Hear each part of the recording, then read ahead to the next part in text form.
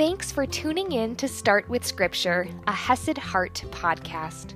I'm your host, Audrey Grove, here to bring you scripture reading and application that can fit into your morning routine and your busy schedule. Learn more at HesedHeart.com.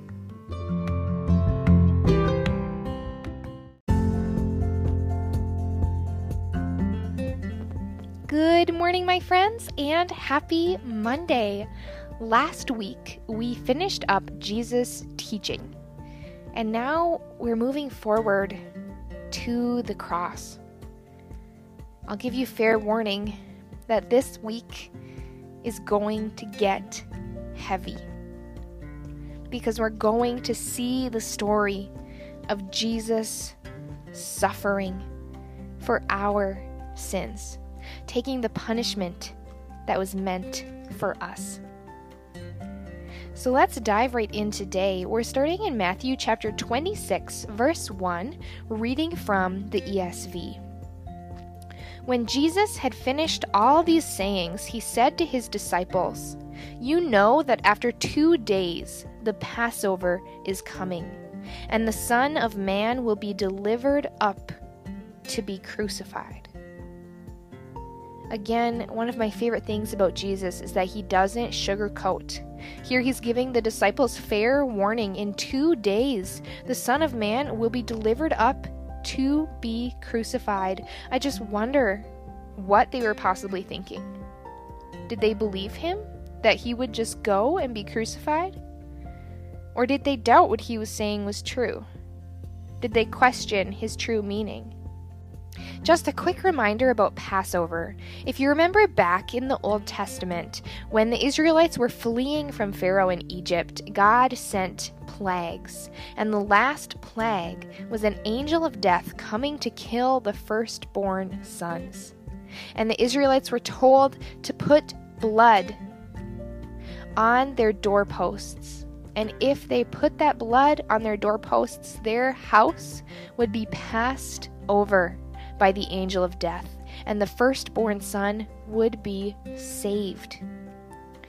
We know that on the cross, Jesus ultimately became that Passover blood. When we are covered in the blood of Jesus, God's judgment passes us over because we are clean by the blood of Christ. We are righteous by the blood of Christ. And so the fact that the cross, the crucifixion of Christ, happened at the Passover is so beautifully symbolic. He is the Passover lamb. He is the blood of the Passover that causes the angel of death and judgment to pass over us.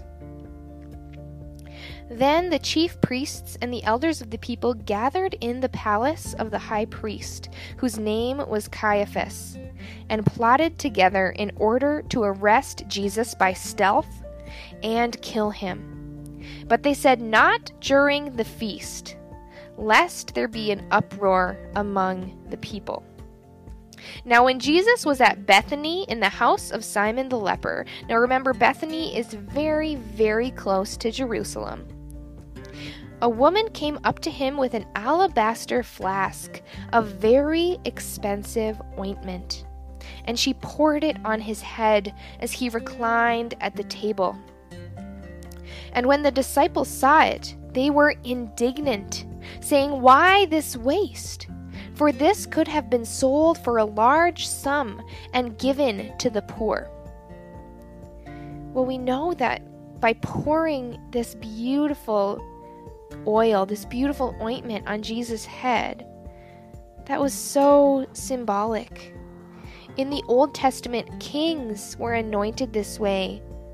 Priests were anointed this way. And Jesus goes on to say, "But Jesus, aware of this, said to them, 'Why do you trouble the woman?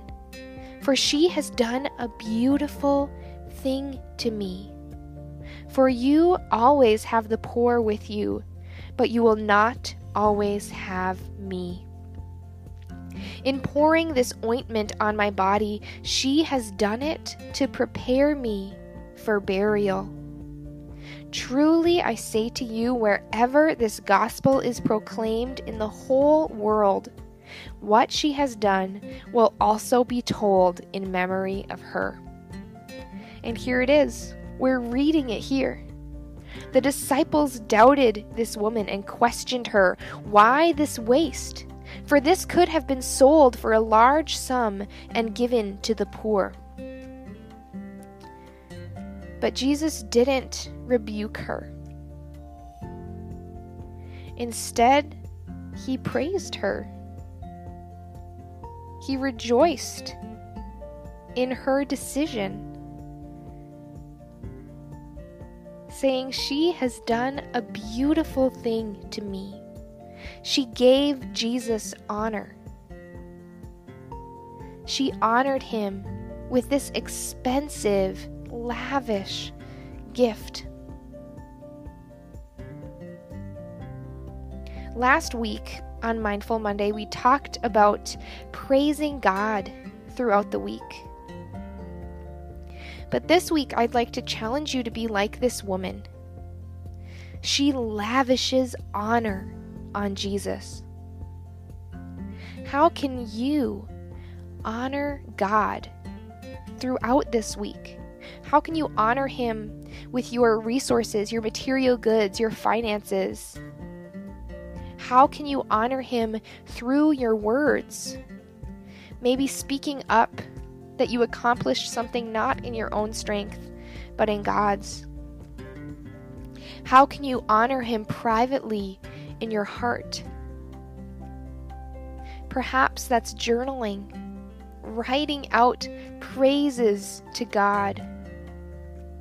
Maybe that's making a list, similar to a pro and a con list, but instead of that, you write your shortfalls, your shortcomings, where you fall short on one side, and on the other side, you write down God's strength.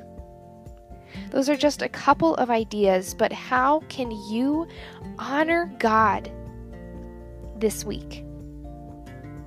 If you have other ideas, or if you are creative and come up with other ways to honor God, or if he places an opportunity in front of you to lavish honor on him in his name, please let me know. Shoot me over an email, reach out to me on social media.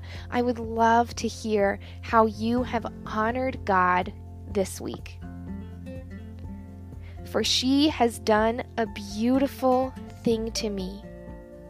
For you always have the poor with you, but you will not always have me.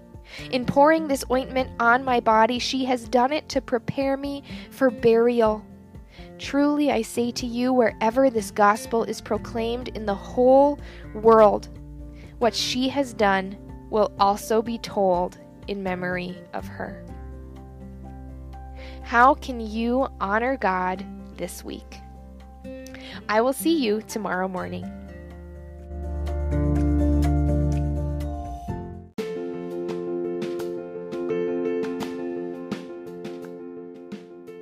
I am so proud of you for starting with Scripture.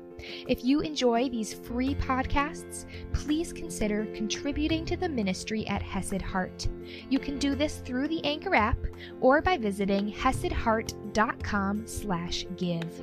You can also visit hesedheart.com for even more resources, including faith-based yoga and Bible-based meditations.